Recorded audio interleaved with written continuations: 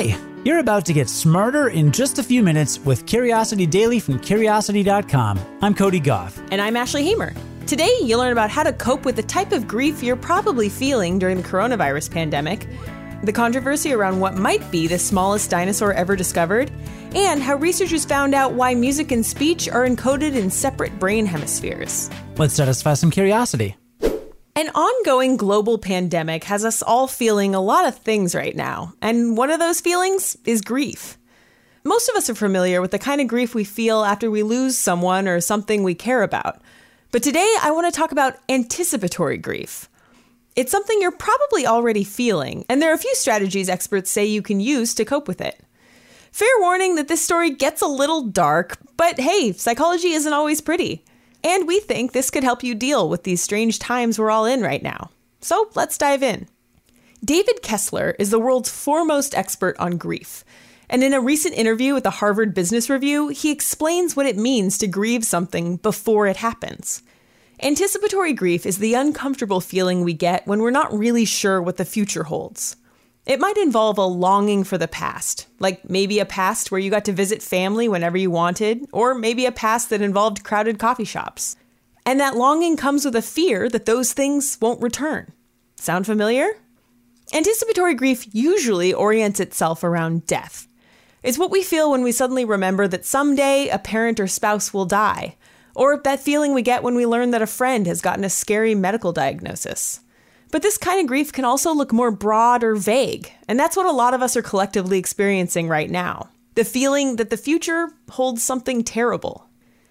Grief like this is confusing because we know something bad is happening, but we can't predict how bad it'll be, and we don't know when it will hit someone close to us.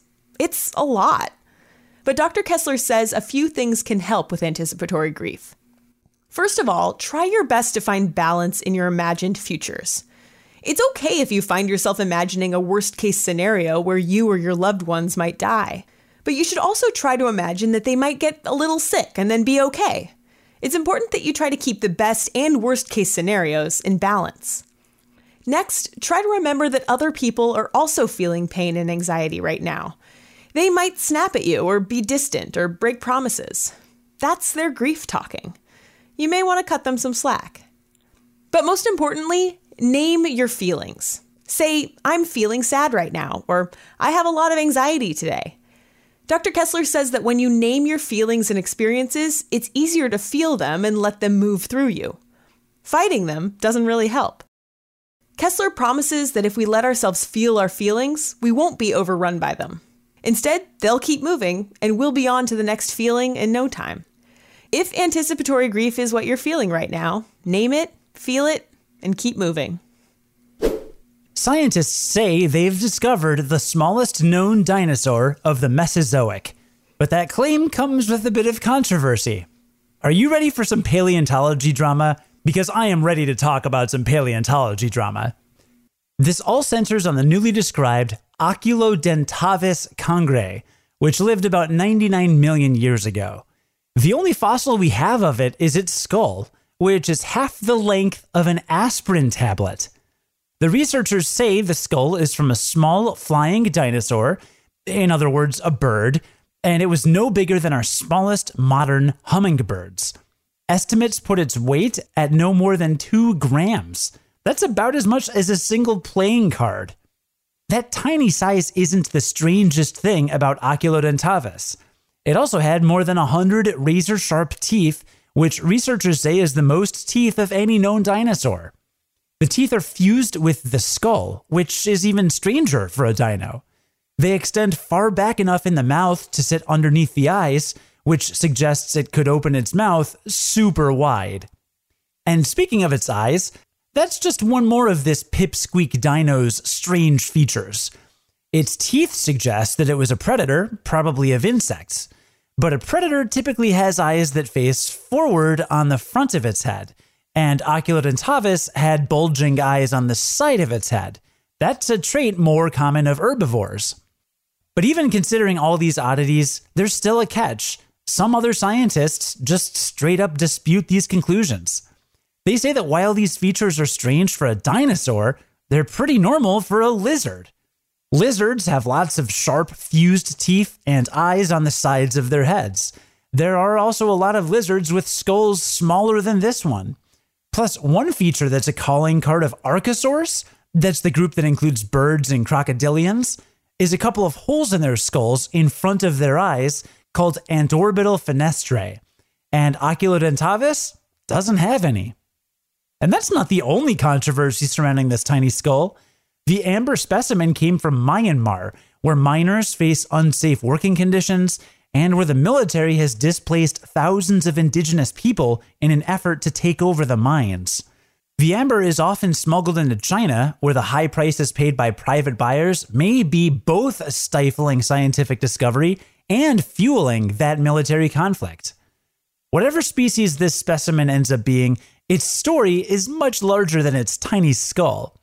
The fossil trapped in amber shows us how science isn't always clear-cut. It's a messy process that faces all the same challenges as any human endeavor. More like Jurassic High School drama park, am I right? Just kidding, it was Mesozoic. More like Mesa-o-Noic. A recent study found out why processing speech and processing music happen on opposite sides of your brain, which is a big deal since that's been a scientific mystery for decades. You might have heard the myth that your left brain is more logical while your right brain is more creative. That's not backed up by scientific evidence, but it is true that each side of your brain deals with slightly different cognitive tasks. For decades, scientists have known that each brain hemisphere responds to speech and music differently, but they haven't really known why. What difference is the brain picking out to differentiate between speech and song? To find out, a team of researchers at McGill University's Neurological Institute enlisted the help of the School of Music. They got a cappella recordings of a soprano singing a sentence. Something like this. He chose to take a long and lonely road. Then they added some effects to distort the sound based on spectral and temporal dynamics. Spectral changes have to do with frequency, and temporal features relate to time. The result is a bunch of warped, somewhat creepy sounding recordings.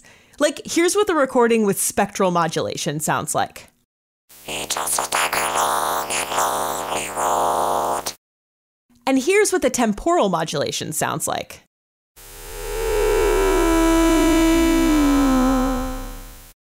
You can take the whole test online. There's a link in today's show notes. But if you're anything like the participants, one of those made it easier for you to understand the words that were said, and one made it easier to hear the notes that were being sung. When spectral information was distorted, participants had trouble picking out the melody. When temporal information was distorted, the words were harder to parse. The cool part is that these two types of information are actually processed on different sides of your brain. By scanning people's brains as they tried to distinguish the sounds, researchers could see that they processed speech in their left auditory cortex, while they processed melodies in their right auditory cortex. This means that each hemisphere of the brain responds to a different type of acoustic stimulus, with spectral information encoded on the right side and temporal information on the left. Spectral information is most important for picking out musical features, while temporal information is most important for understanding speech. That discovery helped these scientists solve the decades-old mystery of why we process speech and music on different sides of the brain. Now that's music to my ears. Well, that was fun. Let's do a quick recap of what we learned today. Well, anticipatory grief is what we feel when we grieve for something we haven't lost yet, or something we're not even sure if we've lost. And you can cope with it by not always imagining the worst-case scenario, and by putting names to your feelings when you feel them. Yeah, I don't know about you, but when I learned about the concept of anticipatory grief, I was like, oh, yeah, that's exactly what I'm feeling right now. I'm just worrying about the future constantly. I would say it's hard not to catastrophize in today's scenario because the pandemic is a situation you should be taking really seriously.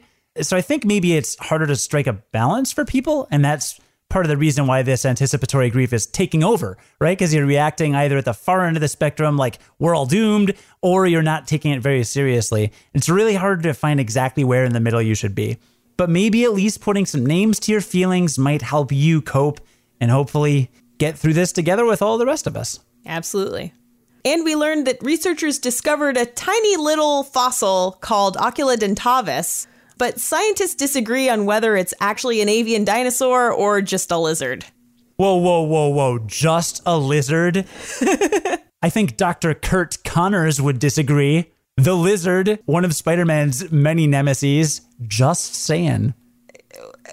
All right. Point taken. Yep. And we also learned that scientists figured out that we process speech in the left auditory cortex and melodies in the right auditory cortex. You know, this totally made me think about when I was in music school and they basically forced us to go to like every student concert. And, you know, when you're in college, you're often sleep deprived. So sometimes I would fall asleep during these concerts. And I remember the sounds of classical music kind of morphing in my half asleep brain so that they sounded like speech. Like it was like the string instruments were talking. It was the weirdest thing. I might be saying more than I might be divulging more details about my own brain than I want to, but I think that comes from the tight link between speech and music that our brain makes. If you're a neuroscientist listening and you'd like to study Ashley Hamer for your next paper, you can email us at podcast@curiosity.com. Fair. Today's stories were written by Kelsey Donk, Cameron Duke, and Andrea Michelson, and edited by Ashley Hamer, who's the managing editor for Curiosity Daily. Today's episode is produced and edited by Cody Goff. Join us again tomorrow to learn something new in just a few minutes. And until then, stay curious.